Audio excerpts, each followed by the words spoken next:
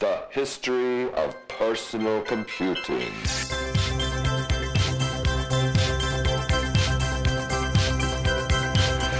History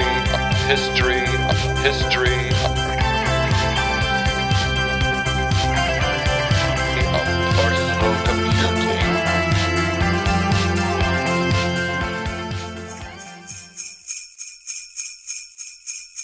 It's Christmas Eve and showtime for Santa.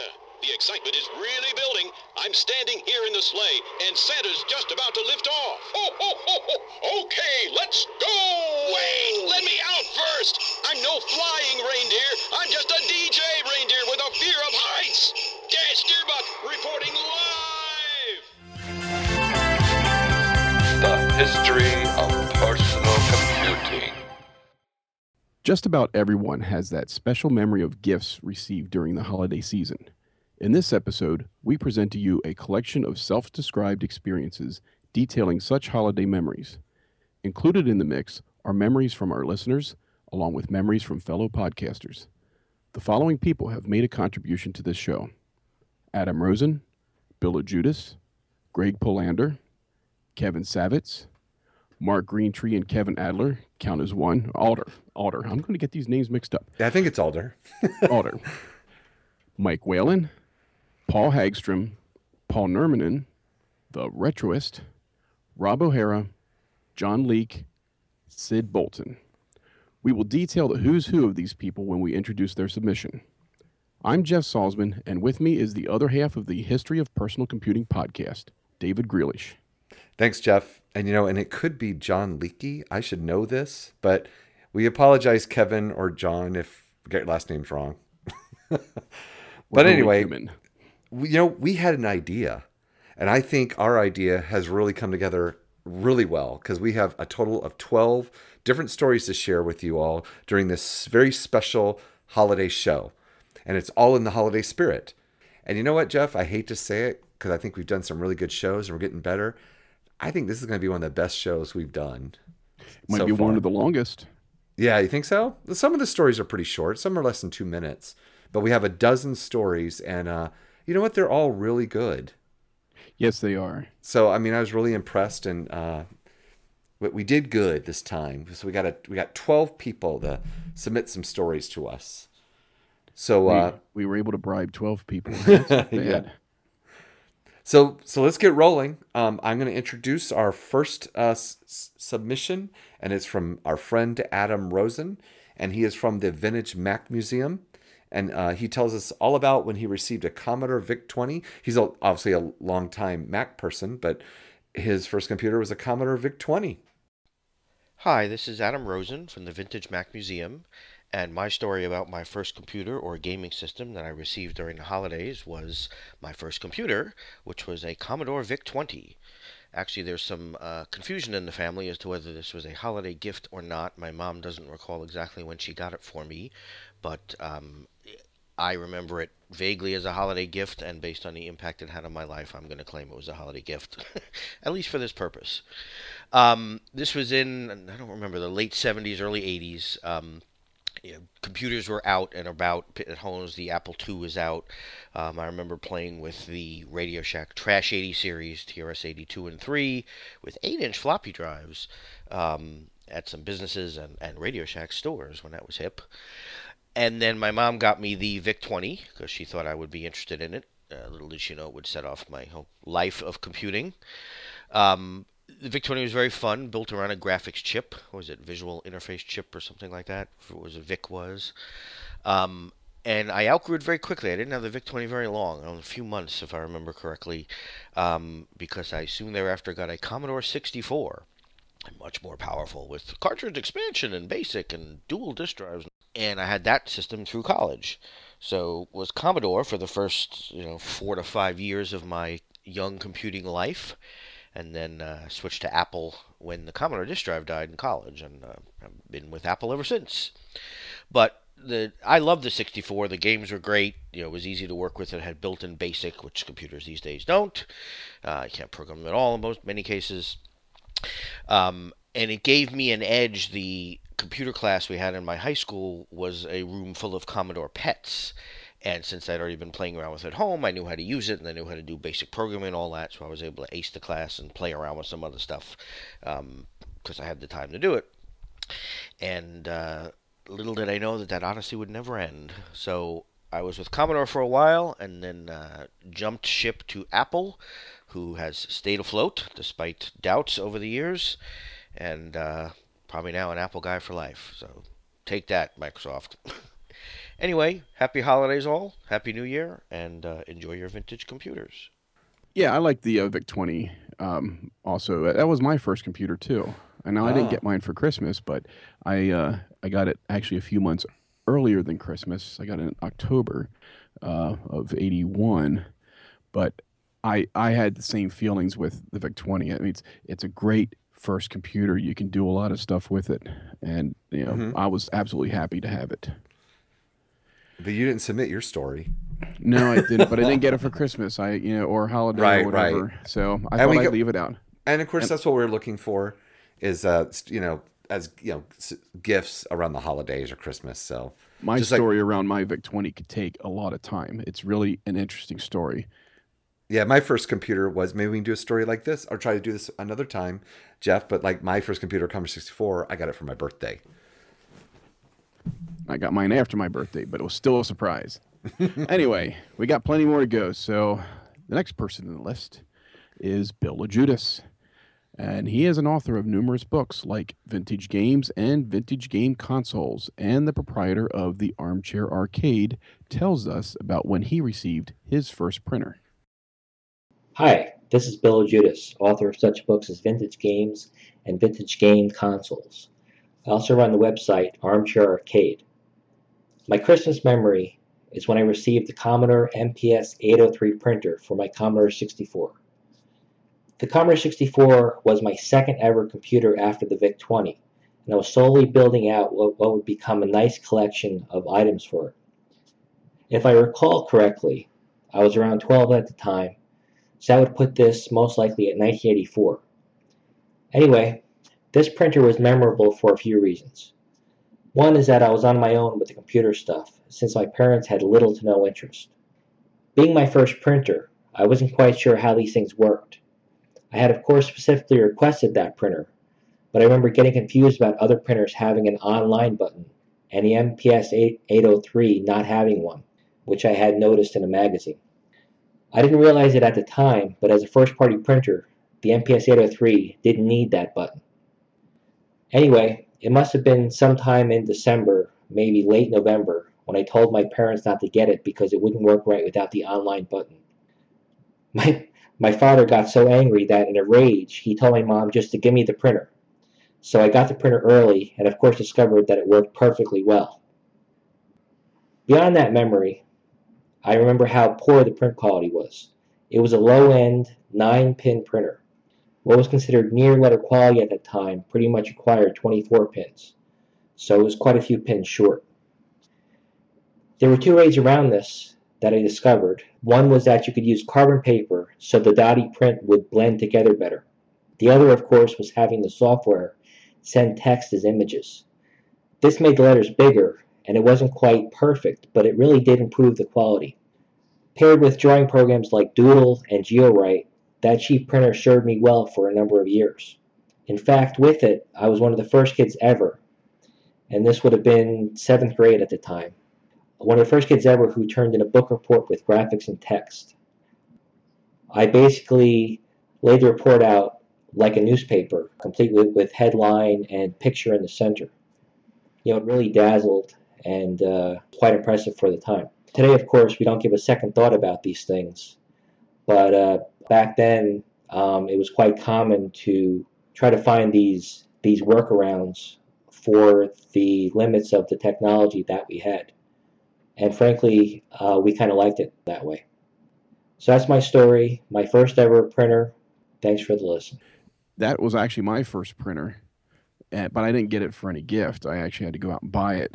And it was a nice workhorse of a printer, but it had one little problem with it, if I recall. It was not tractor fed, it was friction fed. So when you have all that tractor feed paper feeding into the back of it, and you're printing banners from like Print Shop or Print Power, the banner would skew over time because you can never get it to feed exactly straight through. And I think for that printer, you could buy the tractor feed mechanism for 70 some bucks at the time. And that's a lot of money in the mid 80s, or at least when I got mine in 86. But it's still, that was a cool printer. And I didn't get my VIC-20 for Christmas, but it'd been cool to get something else for my Commodore computer for Christmas. But that never happened in my way. Anyway, let's go down this list here. Yep. So next up is a friend of the show and a listener.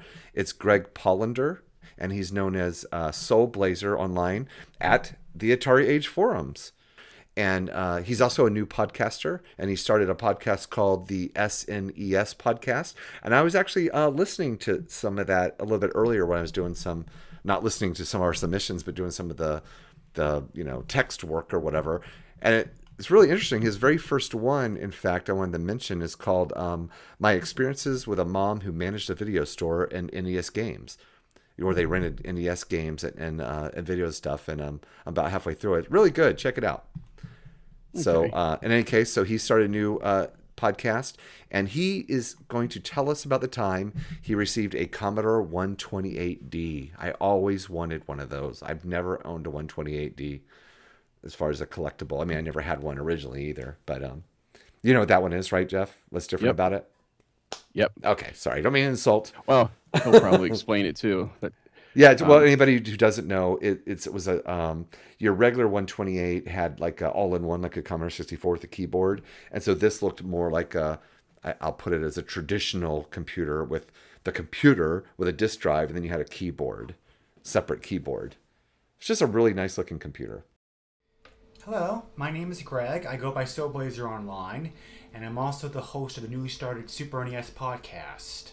But while Super NES was one of my favorite gaming systems, one of my favorite computer systems was the first computer system that I ever received in the Christmas of 1985. I was 9, just about to go on 10 when I received the computer. Now, I had some experience with computers before that point. I had cut my teeth on an Apple II in elementary school, and I played on friends and relatives' various computers over the years, a VIC-20, a Commodore 64, an Atari 800, probably one or two others I can't remember. But the computer that we got for that Christmas was a complete surprise to me. I wasn't expecting a computer system, and it was just a complete surprise. And the system turned out to be a Commodore 128D, which was a variation of the Commodore 64, just an improved model of it with 80-column mode. I'm not sure why my dad got this model. I've asked him. He doesn't really quite remember. I suspect it's just because of the fact that the salesperson probably pitched the computer to him or whatnot. I know they were brand new at the time, so it had to be like fairly expensive. So we got the computer and we used it right away. And he also purchased a Commodore monitor for it. I think it was the I don't remember the exact model, but it was the official Commodore monitor that was often used for those things. Very good monitor. I really liked the computer in that it was very streamlined and efficient. It really reminded me of a modern computer, like in how it was looked and designed, because the computer was a large flat base, cream color, in which would sit on top of the computer desk, and the monitor set on top of it. As opposed to many of the computers at the time in which all the guts were packed under the keyboard. So a very efficient design. The keyboard also was also attached to the computer with a fairly long cable, so that even though we had it on the desk most of the time through one of those little pod stands, it was also long enough to allow you to be able to put it into your lap if you so desired. And it also had an internal disk drive. 1581, I think, was the model. A more faster, more reliable drive than the clunky old ones that the Commodore 64 originally shipped with. Much better than 1541s. I've heard over the years about people having problems with power supplies on these computers. I never had an issue with it the whole time I had it. And it was a great computer. The only other accessory we really had for it was a joystick. Didn't get a mouse or modem or anything else like that. We really didn't use the 128 mode all that much. My dad used the computer for programming and for work functions. I used it for games, of course. I tried programming a little bit by punching in some various programs that came like Compute and whatnot, but I learned at a pretty early age I was not going to be a programmer. But one of the main things that we did subscribe to help get his programs for that computer was a monthly magazine on disc by a company called SoftDisk based in Louisiana. They made disc magazines for various computers, and the one for the Commodore was called Lodestar. And it was a great program. It came once a month, and the discs were filled with programs and games and utilities, and that kept us very comfortable in new programs for the computer for a long time to come.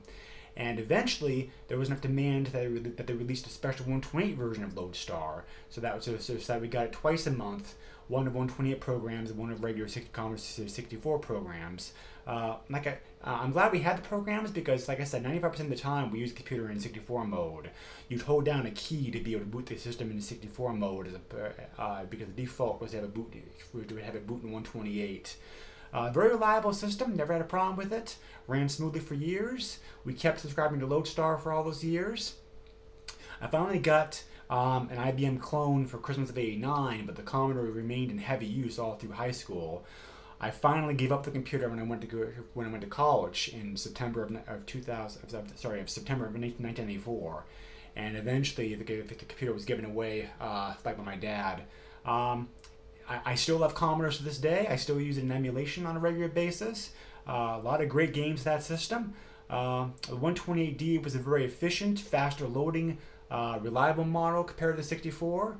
I really don't think it was that much of a difference having one over the other. But I did like I said, the very modern, sleek-lined, efficient look to the system, and it ran smoothly for all those years. So that's my experience. That was my very first computer, and it's still to this day one that holds a very special place in my heart. Thank you for taking the time to listen to this. And that was a great story. Lucky him, too.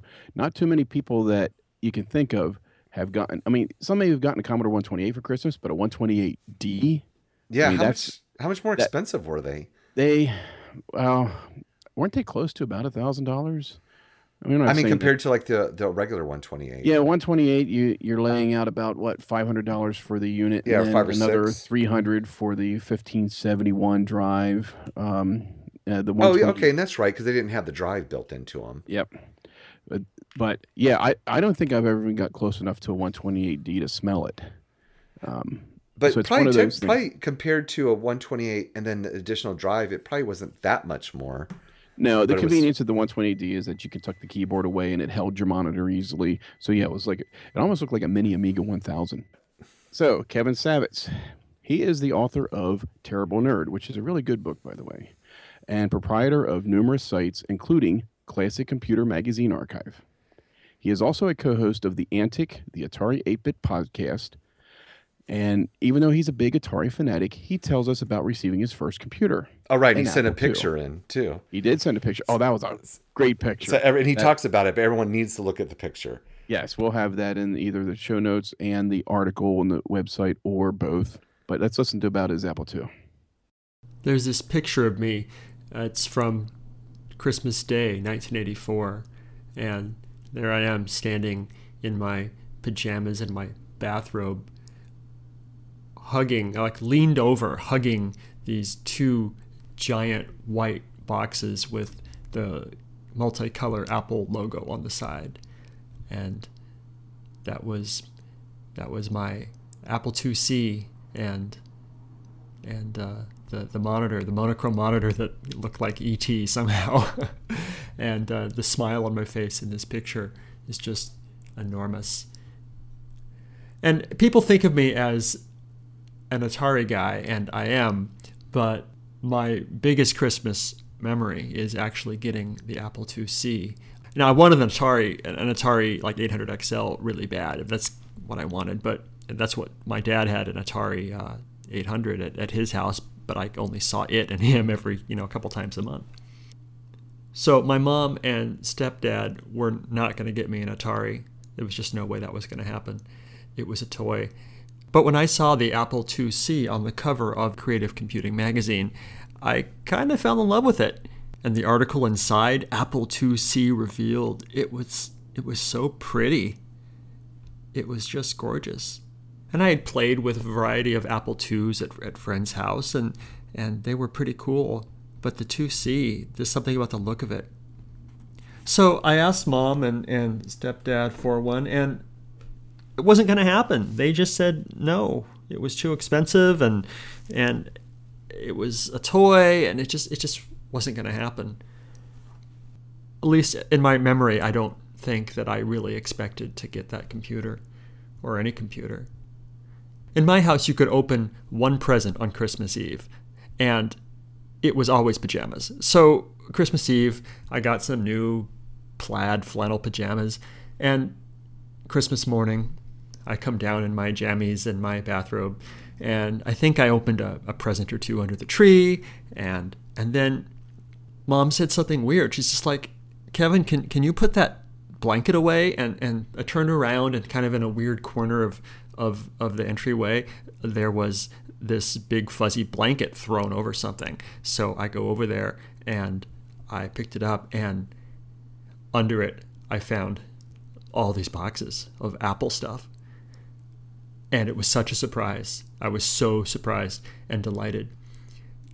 And it became clear that they went all out. I mean, I don't know what they were thinking, frankly. I didn't then, and I still don't. There was the IIc and the monitor and the ImageWriter printer and the Craft joystick and Flight Simulator and Print Shop and just all sorts of software. And man, it was amazing. It was amazing. It was an amazing day. And I took it upstairs and gleefully unplugged the TI-99 4A that I had been suffering along with, and hooked up the Apple IIc. That was a good Christmas. Okay.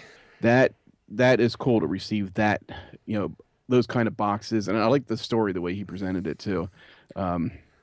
It's kind of funny though. He ends up still sometime later still liking the Atari better though.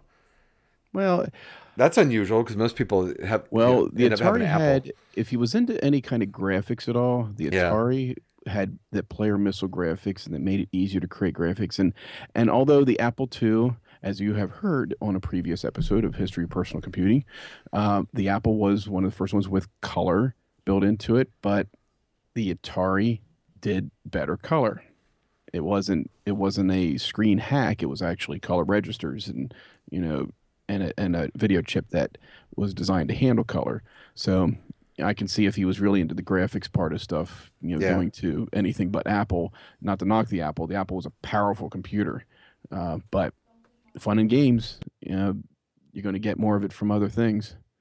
Not to shoot down the Apple II.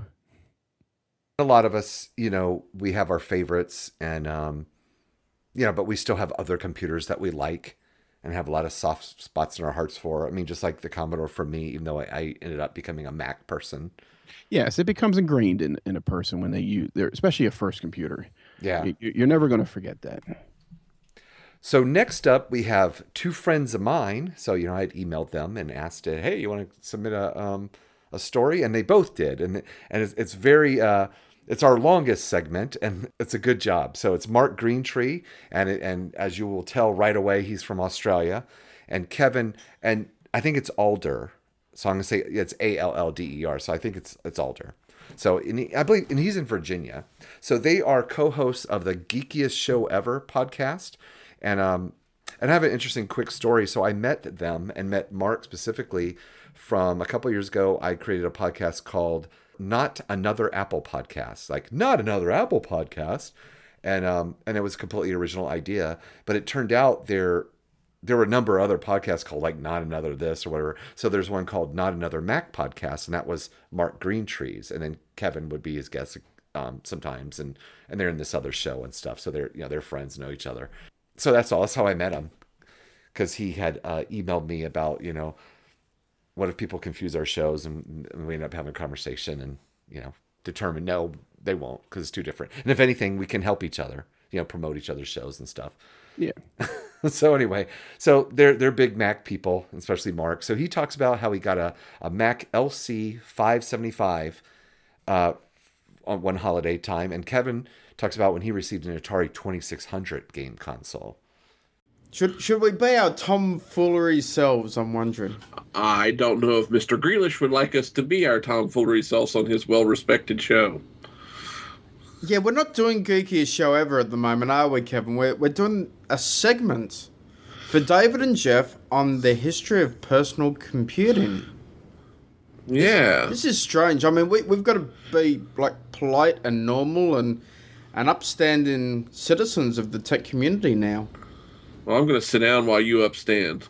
All right. Well, anyway, David got in touch with us to tell us a Christmas story, a Christmas tale, and about technology, whether or not it was a first computer or a gaming system. And Kevin, I know that you haven't got you didn't get a computer for Christmas, which is such a shame because I did. But you're going to talk about a gaming system. I'm going to talk about actually my very first computer, which was a Mac LC 575 back in the Christmas. It would have been of 93 or 94. I honestly can't remember now. But I was 14 or 15, so, let's see, 20 years ago. Wow, how time has passed.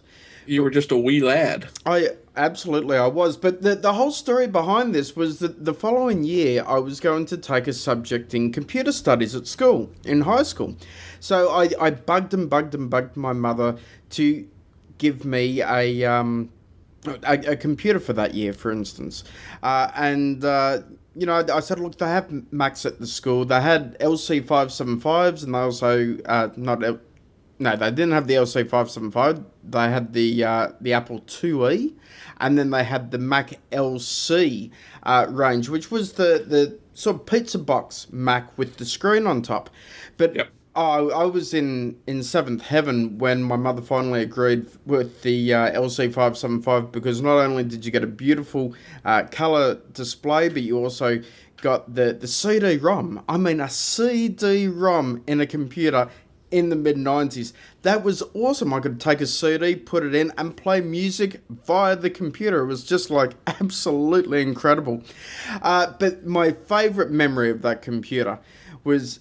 I got it a week or so before Christmas just to make sure that, we would get it and everything. But my favourite memory was playing Spectra Challenge on it. Do you remember that game, Kevin?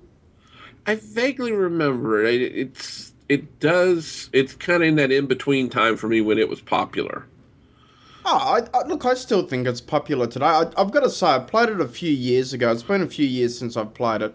But... maybe in 2009, 2008, somewhere around there, I pulled out the old computer, popped it in and played it again, and it still stood up. For a free game that came pre-installed with the OS, it's just a lot of fun, and it doesn't age as badly as some of the other games. I just love it. The soundtrack to it's great, and just that sort of green on black background, it just works well, and I had a ball with that. It was just a wonderful experience, and then by the time I got back to school 6 weeks later, the luster was gone, and it wasn't quite brand new, but you know what? It was still my machine, and I actually kept that machine in usage all the way through to about 2005. It ended up being a computer that I would run my personal accounts on, so it definitely got used, and but unfortunately it ended up going to the computer heaven in the sky. And all the crap you gave me for when I sent that poor, what was that? I forgot which one it was I sent off to heaven, and you got upset with me for it. Yours was a 2... it wasn't an Apple II, was it? It was an SE30. That's what it was. That's right, that's what it was. Yeah, but... so you didn't have to do that, Kevin? Yeah, I did, because I didn't have a power cord for it. It didn't boot up and make a normal sound when it booted up, so...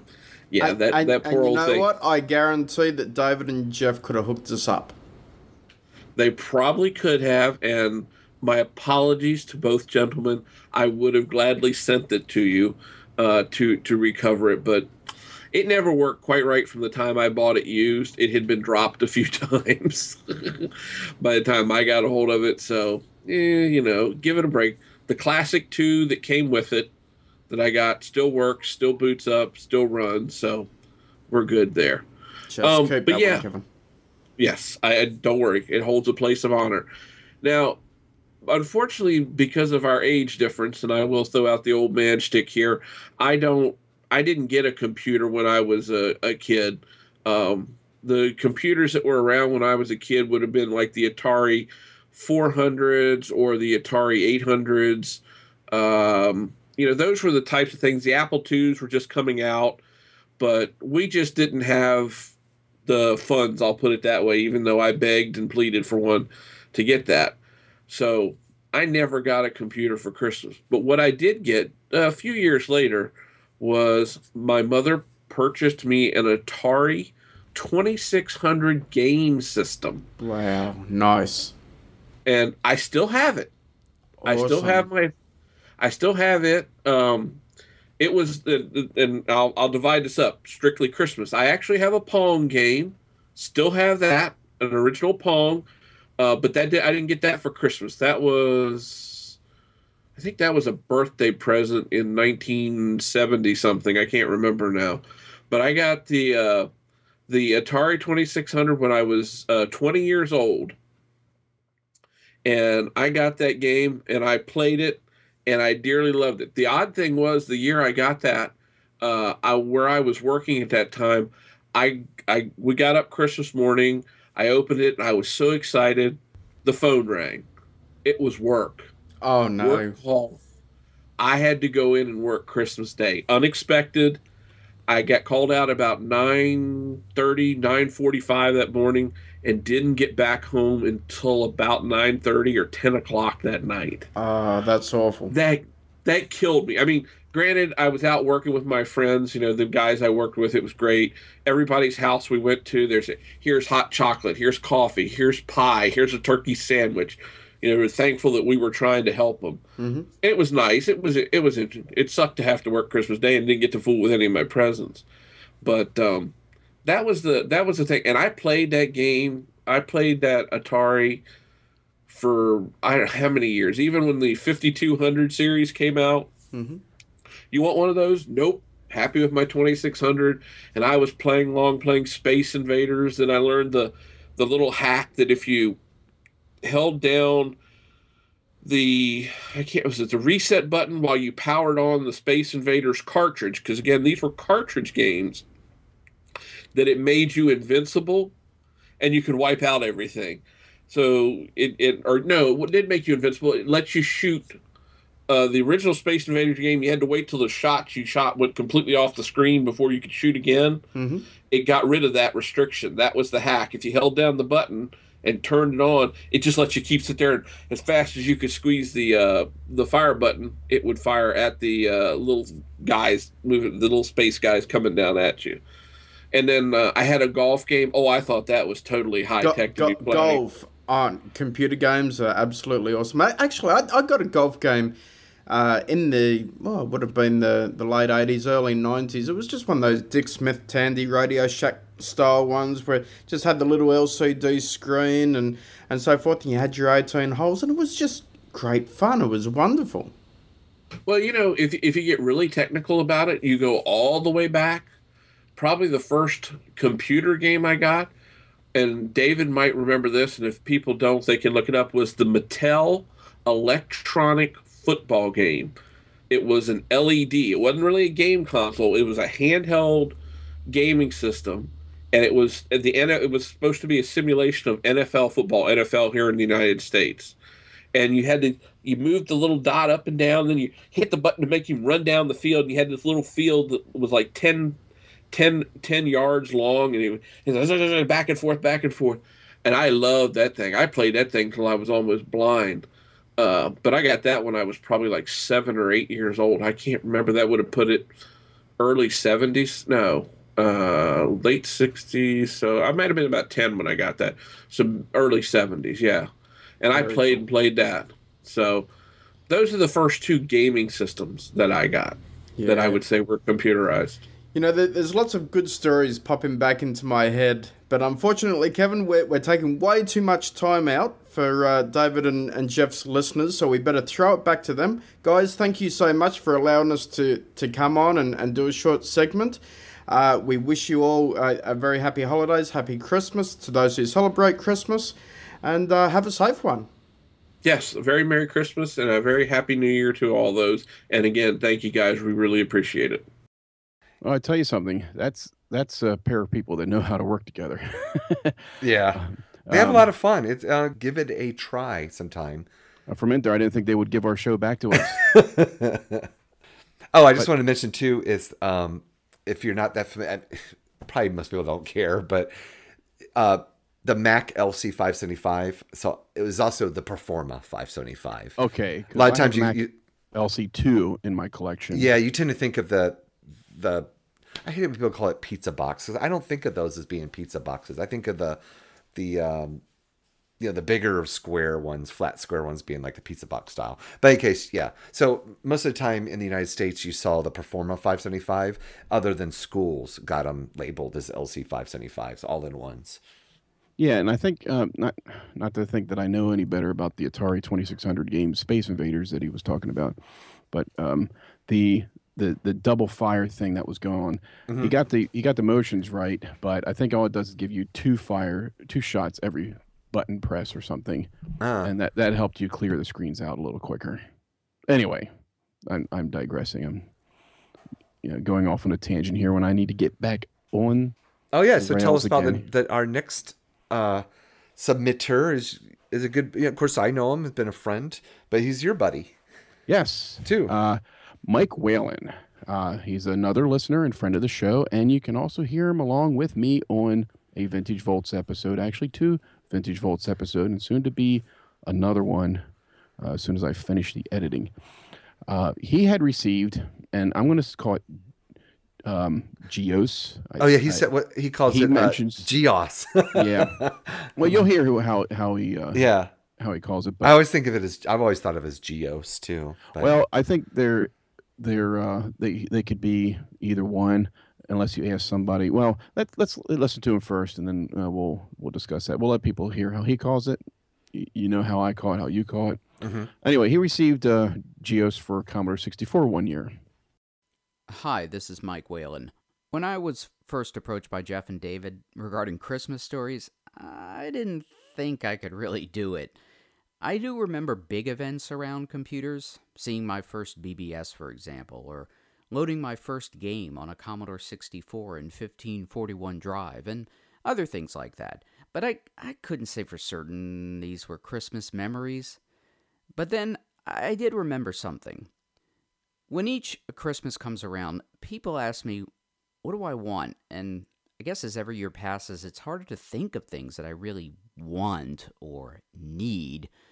But I do usually come back to asking myself one question. Is there any software I need? And then I remember. One year, I asked for and received GEOS for the Commodore 64. You might pronounce it GEOS or GOS. I don't really know how it's pronounced. I'm going to say GEOS, it's quicker. For those of you who don't know, GEOS was a graphical user interface, an operating system for the Commodore 64, N128, and Apple II. I think there was also an Atari version as well. It was written by Berkeley Softworks, which later became GeoWorks. GEOS was also a suite of applications like GeoWrite, GeoCalc, GeoPublish, and you can probably figure out what those do by their names. GEOS attempted to bring the bitmapped world of Macintosh to 8 bits, like the Commodore 64 and the Apple II. Admittedly, it wasn't, I guess, so much an operating system as an environment for GeoWorks applications. I'm not sure there was much hope of seeing a huge third-party development scene spring up around GEOS. It pushed these 8-bitters pretty hard. That didn't keep us from hoping, though. It was an awesome technical feat. I had received the software probably in 1987 and booted it on my Commodore 64 that Christmas afternoon. I was really only interested in one application, GeoPublish. In the past, I had spent hours designing newsletters in Springboard Software's The Newsroom. I was fascinated with page layout.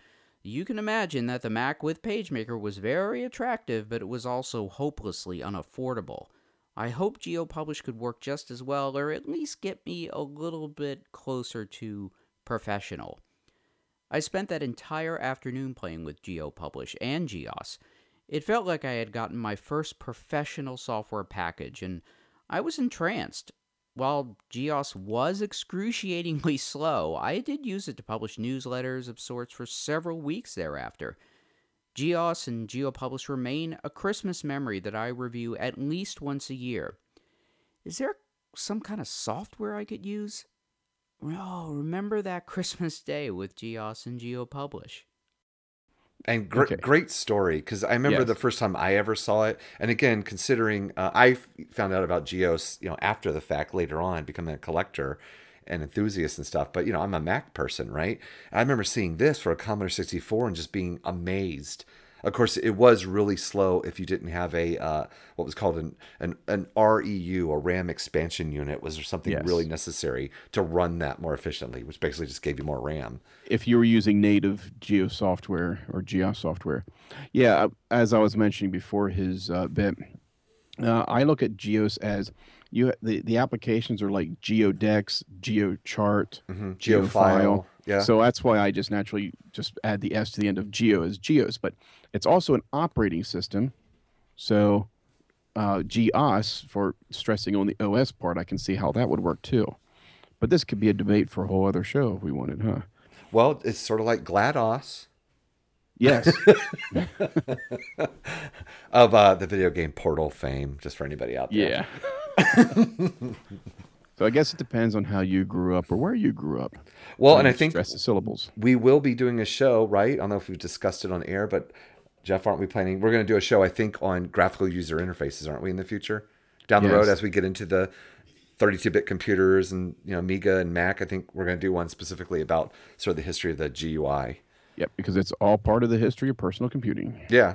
So next up is Paul Hagstrom, and he is one of the co-hosts of the Retro Computing Roundtable. Never heard of it. Me either. And he tells us all about his family receiving an Apple II Plus during the holiday season. As it happens, I do have a fond memory of receiving my first computer during the holiday season, although it was, I suppose, strictly speaking, the family's. But this would have been December 1982, and although I had some experience in school with the Bell & Howell Apple II Pluses, Christmas 1982 was when our family got the Apple II Plus, and I was the designated opener.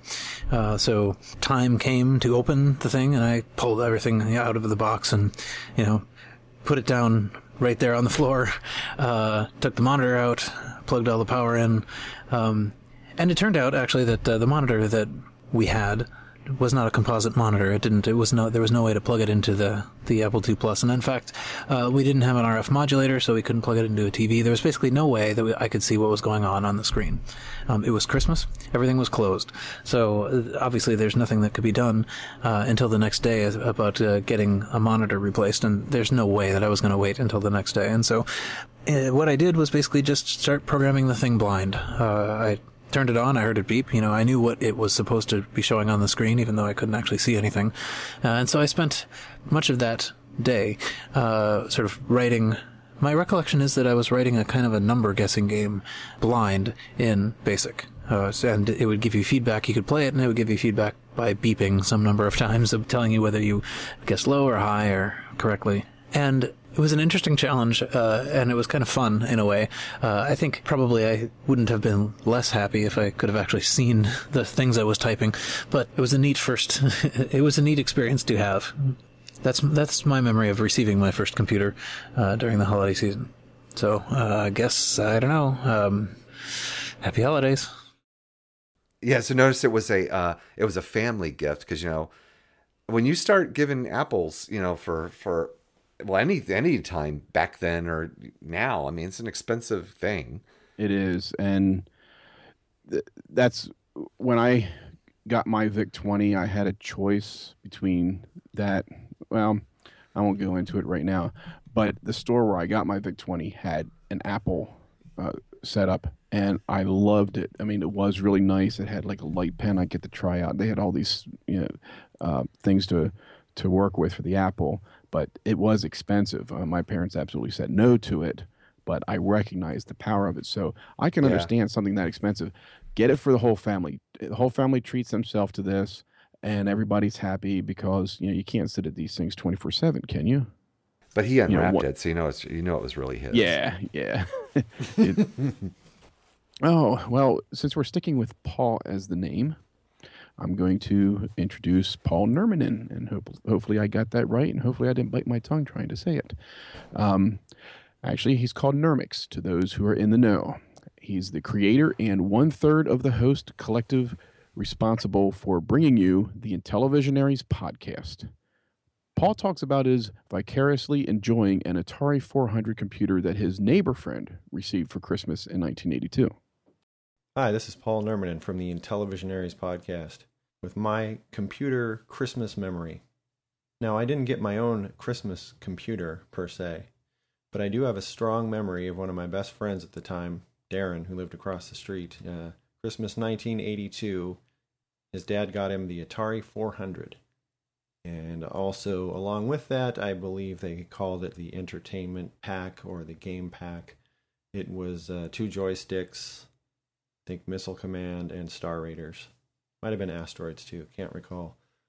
In any case, I remember going over there Christmas morning after we were done at our house, and he had this thing set up in his family room playing Star Raiders.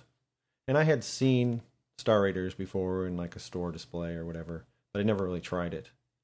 And I recall we must have spent a good 2-3 hours Christmas morning just playing Star Raiders. And of course throughout the rest of the Christmas school break. Sure, it had the membrane keyboard and only 16K of RAM, but that thing was amazing.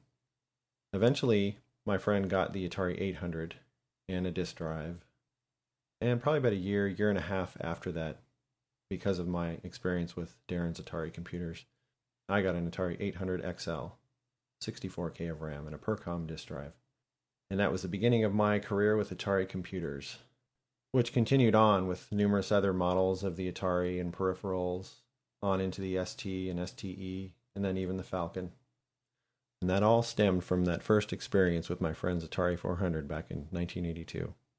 Amazing machine, ahead of its time in many ways, and I feel underrated in the personal computing history.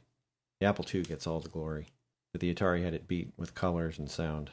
That's right, Mike and Carrington. I'm talking to you. Happy holidays, Merry Christmas, and a Happy New Year from the Intellivisionaries podcast. Yeah, that's why it's good to have friends on your street when you're growing up, because there's that chance that somebody else is going to have a better toy than you for that Christmas, and you're going to want to go over there and play with their Well, I mean, toys. obviously, a lot of us, me included, got some of our very first experiences with video game systems and computers through friends and neighbors. Yes. I was one of the last ones on my street to have an Atari or anything like that. I had a Pong game, but two friends got Ataris. One got the Intellivision, and this was late 70s. And it wasn't until sometime in the early 80s that the Atari that we finally got in our household was something that my brother and I put money together for to buy. So yeah, it's cool to have friends who can get these toys when you're growing up. It's cool to have friends who have these toys now when you're all grown up. Yep. It's just like going over to the neighbor's house who has a 70-inch screen back when those were uncommon to watch the football game. So next up, I would like to introduce the Retroist. The Retroist. Podcaster, blogger, nostalgist, legend. Seriously, super thanks to him as the inspiration for this special. His Halloween specials were the inspiration for this Christmas/holiday special.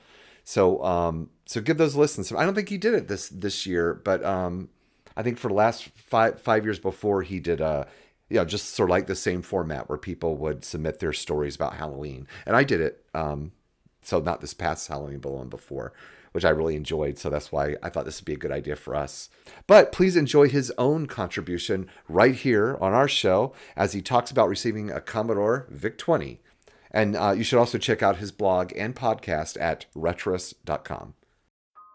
a tradition amongst my friends was to call each other on Christmas morning and compare notes about what we got. This habit, as it turns out, would cause a sort of bit of discomfort for my mother when one year my friend who opened his gifts on Christmas Eve called me that night to talk about his new Apple computer that he had received. He went on at length about how amazing it was, and I got off the phone completely jazzed. I had been asking and hinting at computers for a while now, and Apple computers were pie in the sky for me, way out of my reach, but suddenly I was energized by my friend getting one and started talking about how I wanted one. Unbeknownst to me, this would be the Christmas that I would get a computer, but it wasn't an Apple. It was a Commodore VIC-20. I would later find out from my mother that when she started hearing me talk about the Apple, she started to get nervous or upset that I would be disappointed in the VIC-20. I, like most kids, could get quite excited over presents, so I can see where she might get this feeling. I imagine I went to sleep that night dreaming of receiving my computer, probably an Apple, just because it was fresh in my brain. My mother probably went to sleep thinking, oh great, he's going to open that thing and be tremendously disappointed. When I did get downstairs the next morning, my family of course lingered in the kitchen making coffee, having a little breakfast. Then when I finally got to open my gifts, I spotted one that was a little bit bigger than the rest, and suddenly I was very excited. I must have been vibrating. When I opened it, it was a Commodore VIC-20, and if my mother had any doubts that I was going to be excited about this gift, they faded right away because I was ecstatic, running around the room, probably picking up my dogs and dancing with them, which is something I would do when I was very excited. It was the first computer I would receive, and I felt like the future had finally come to our house. I had forgotten completely about my friend getting an Apple, and it wasn't even a thought in my mind. It is amongst my favorite gifts that I ever received, something I value, and one of the few computers that I have held on to until this day. You know, he's right about parents at the time.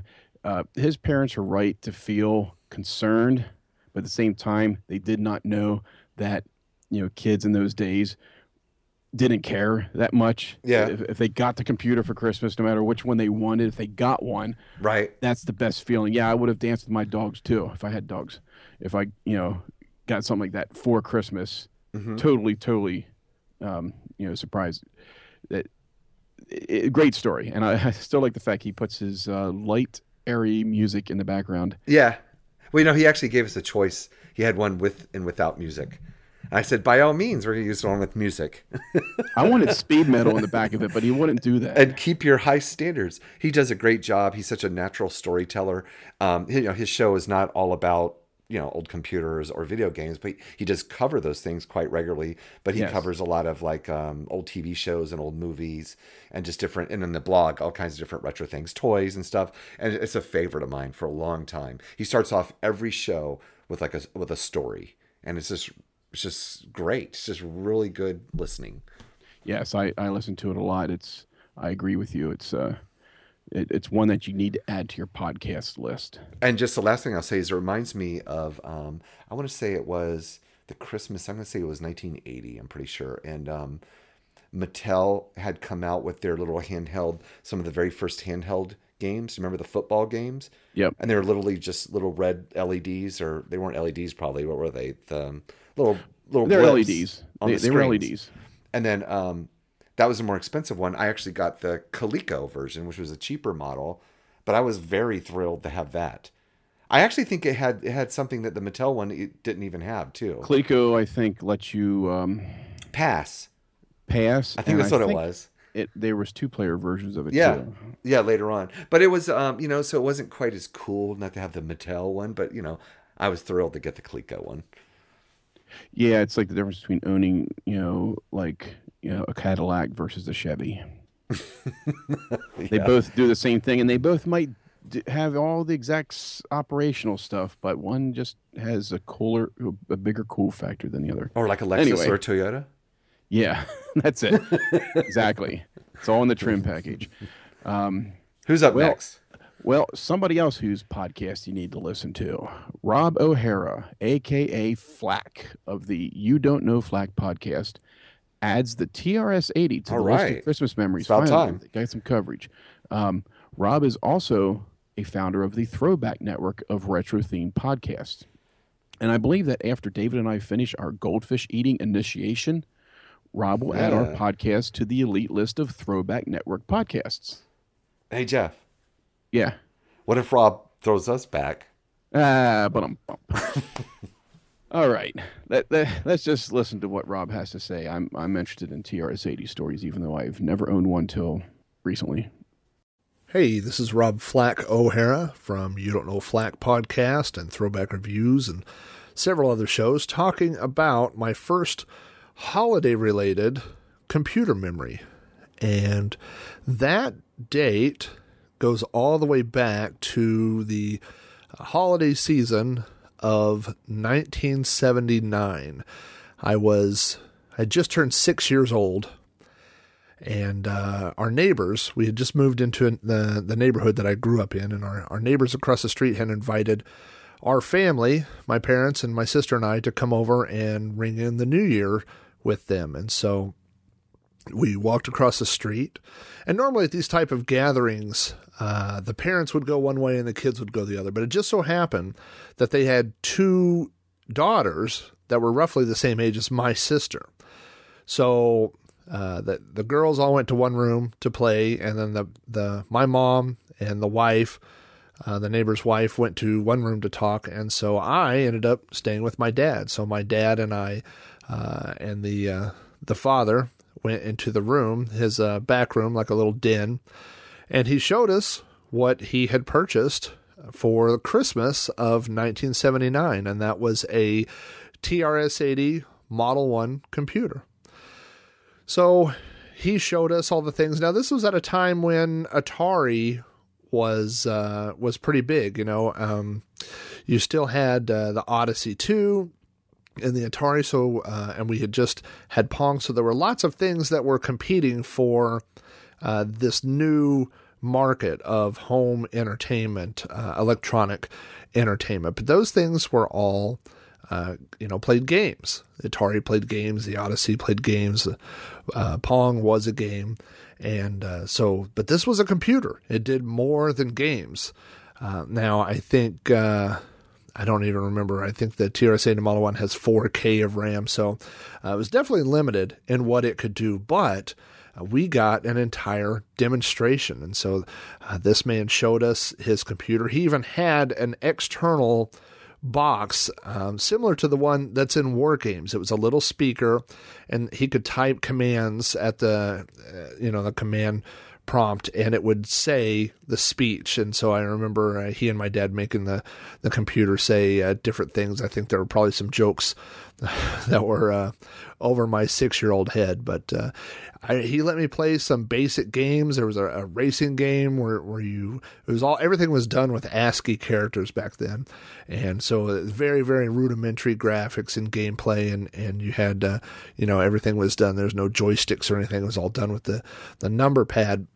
It made a huge impression on my dad, and it made a huge impression on me. So this was the holiday season of 79, and shortly after that was when the TRS-80 Model 3 was released. And so my dad, based on him seeing this Model 1, went and got on the waiting list and got a Model 3. And that Model 3 is the one that I learned how to program BASIC on, and got my first experience with home computers, and that's what led me into growing up using and loving home computers, and ultimately a 20 plus year career in the computer field. So, but definitely I could trace it all back to that first day, New Year's Eve 1979, with that first exposure to the TRS-80 Model 1. So if you've got kids, nieces and nephews, maybe you can't get them off their phone, or you can't get them, off the iPad or whatever gaming system and DS that they have with them at this time. Take a few seconds and show them the computer, and not just that the computer can play games too, but a few of the other things. And of course, kids today through school and everything else get plenty of exposure to computers. But you never know; you could be making an impression that would change your kid's life. So, anyway. Season's greetings, happy holidays, and all that good stuff from me. Thanks for having me on the show, and I have a computer of my own to get back to. Thanks, guys. Okay, so he didn't really get the TRS-80, but he had access to it on Christmas Day, and that's still a good memory.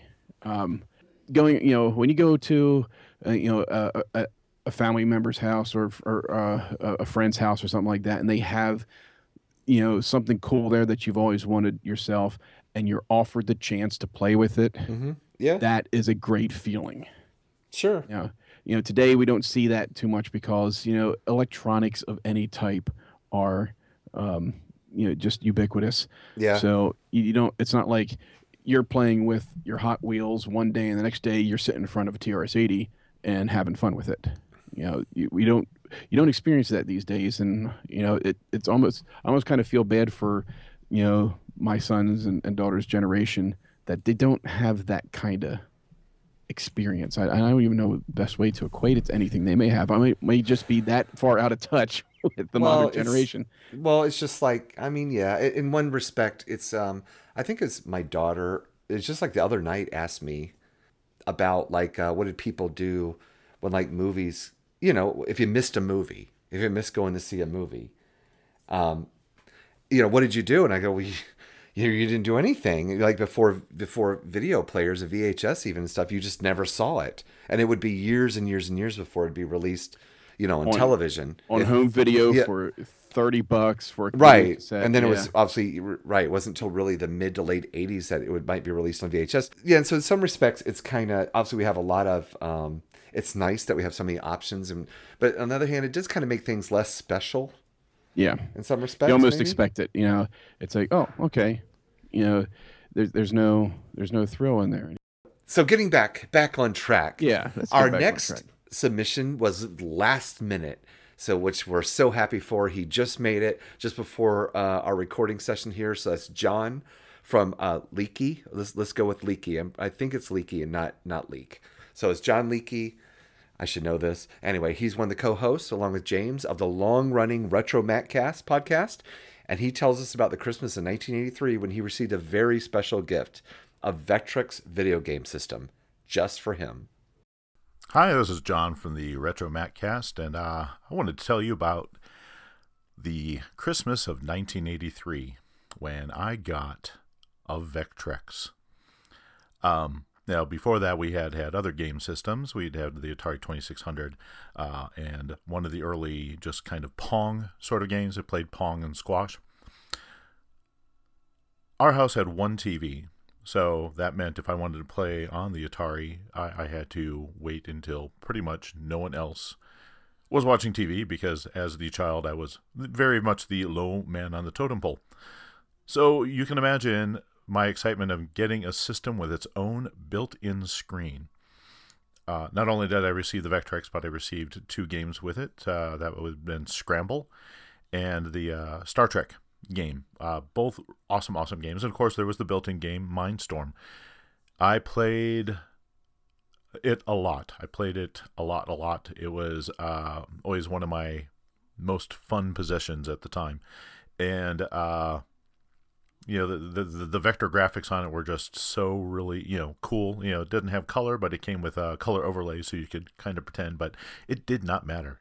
Just the graphics and the gameplay was fast and smooth, and unlike, very much, of course, unlike the Atari 2600, which even though it had color was, an Atari 2600. So the vector graphics always had an allure to me. And I have to say, it was definitely a great present. And I've always wanted one of those. I've never had one of those. I remember seeing them at the local department store in around 83. And it was the greatest thing. They would have it on display in the electronics section where you can also buy the Atari computer and the Commodore computer and stuff like that, and the Atari video game systems. And I haven't looked recently, but I don't think they're too expensive. But I think from all the time I've ever become aware, because I never knew about them originally, but ever since I've ever started collecting and stuff and became aware of them, they've always seemed to float around like, this is off the top of my head right now, I'm going to say, $100 for a bare unit that works, to a couple $100 plus, with some good games and overlays and all that stuff. Yes. I agree. That's about what I've seen them for too. It's just they always seem to come out about $100 when I just don't feel like spending $100. And one of these days that's going to end and I will lose out. But it would be nice to have a working Vectrex of my own. It's one of those things that, okay, I've gotten close enough to smell this one, as opposed to the Commodore 128D mentioned earlier.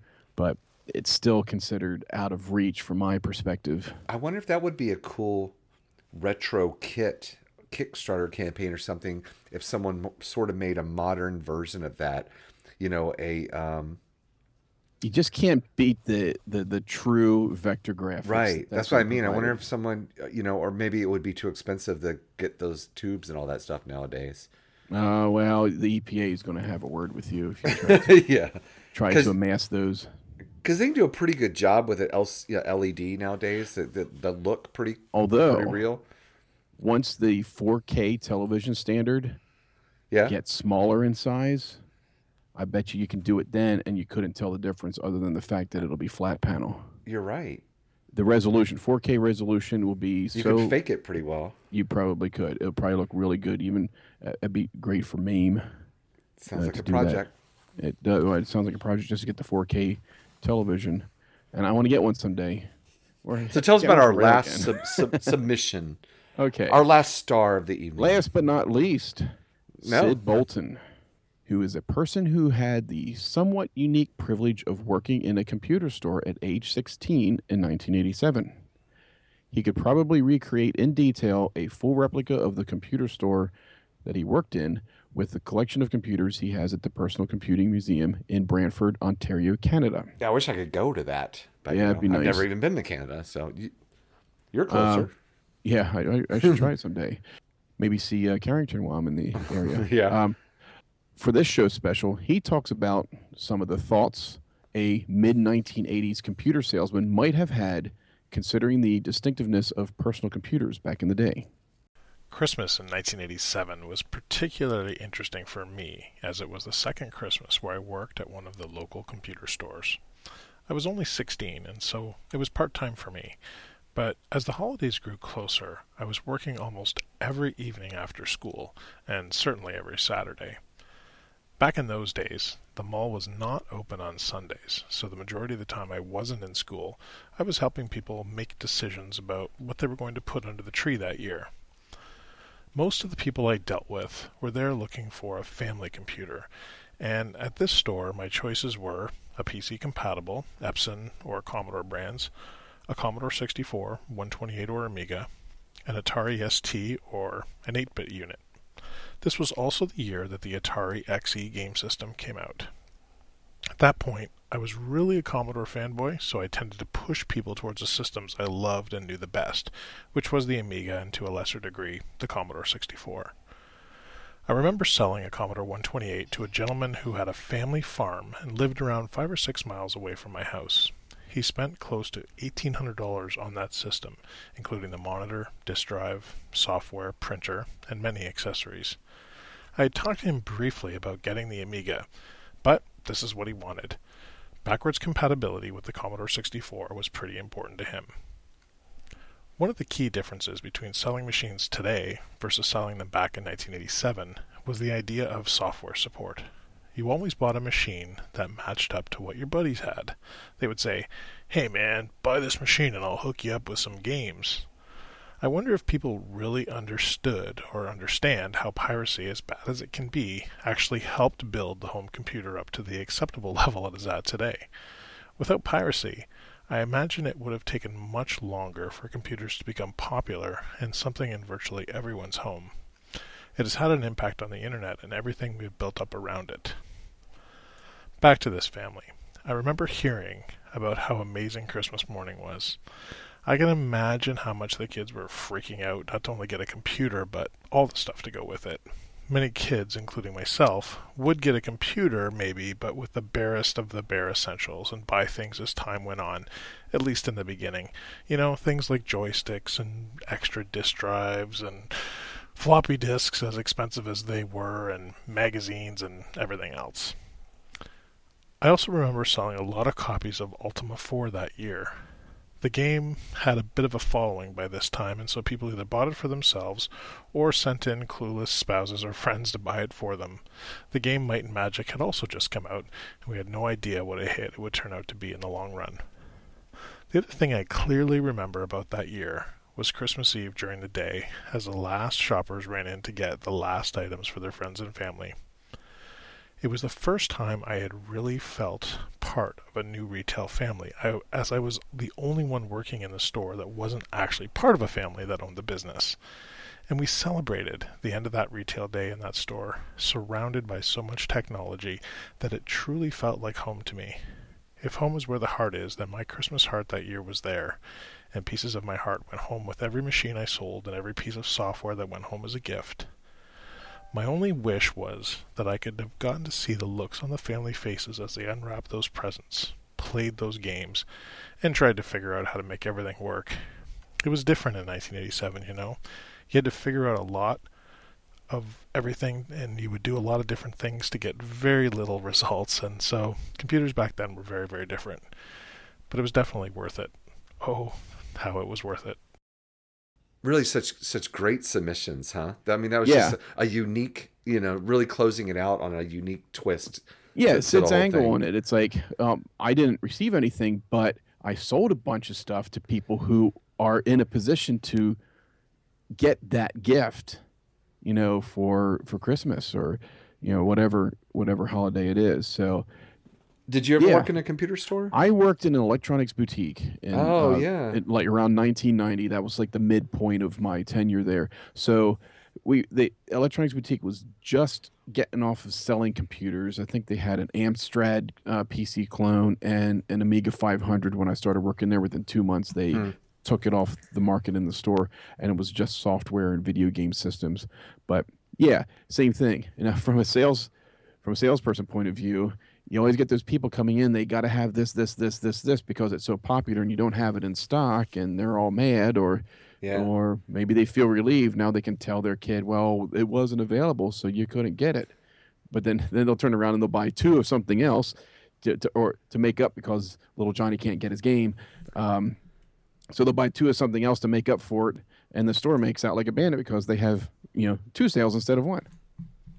It might be interesting to do a show sometime and sort of see if we can get submissions from people that worked in a computer store. I know that Earl Evans worked in a computer store. And I'm a friend with the manager of the store that I worked at, and he'll have plenty of stories. Yeah. And I worked in a couple different computer stores. I worked in, So since we're on the subject, let's see. I worked at a store in Frederick, Maryland called Frederick Computer Products. That was a big turning point in my life. Then I worked at 2 other Apple dealers. I worked at Computer City, and I worked at CompUSA. All I did when I was younger, before I graduated high school, is I worked fixing video games. Wow. Like the arcades? Yes. Oh, wow. And then I worked at Showbiz Pizza for a little bit. Then I went in the Army, and then, life kind of got dull since then. Well, but anyway, we had 12 people, right? Yeah, everyone just did such a great job at storytelling. It's amazing how easy it is when, you even have a little bit of passion about the subject you're talking about. It just makes for good, it's almost like we're all at a party together in the same room, and we're just sharing stories and all. Yep, I was impressed with the submissions too. They're very enjoyable to listen to, for one. Plus, they're all rather unique in nature, even though the theme remained the same. We did a good show. So you know what? Reality television, bah humbug. Yeah. This has been reality podcasting. And, I've been enjoying listening to everyone's stories. Well, I enjoyed it too because there seemed to be more references to Commodore computers than Apple computers. I noticed that. Yeah, well, I suppose I owe the authors of those Commodore submissions a lot of money now.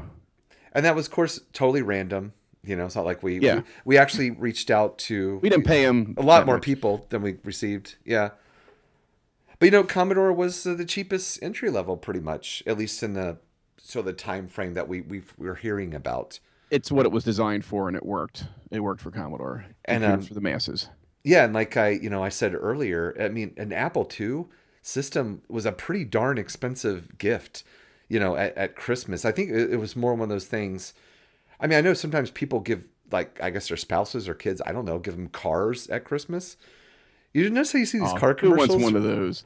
But to me, I know that's got to be a lot more rare than other things. So I kind of think in the old days, computer gifts were more well planned and thought out sort of things, not Christmas gifts. Because just an Apple II system during its lifespan, for the most part, you were looking at least $1,200 just to buy a CPU. And don't even talk about Macs. When it comes to the gifts, I think out of all these, I can relate the most to Adam Rosen's gift of the VIC-20. Mm-hmm. Even though my first computer was a VIC-20, I received mine in October of 81. I mentioned this earlier. But it was still an unexpected surprise for me. It wasn't something I opened up, but I didn't expect to get it. My parents just said, hey, we're going to go out and look for a computer. But I actually had the chance to pick up the VIC-20 or a TRS-80 color computer. It was down to, the original Coco. It was down to the two. But I picked the VIC-20 eventually, but I was just ecstatic to receive a new computer out of the blue. You get these things as gifts. It's so great to have them. You figure out what you want to do with them, and then you find out, wow, there's a lot you can do with this, and you're always learning, more stuff. So, yeah, you can't compare getting a computer with a car, depending on who you are. Car is really more versatile in some cases.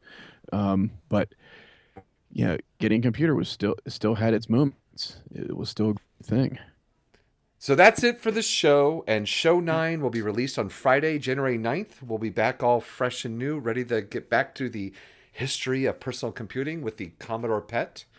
You can find our evolving guide and all our show notes at historyofpersonalcomputing.com.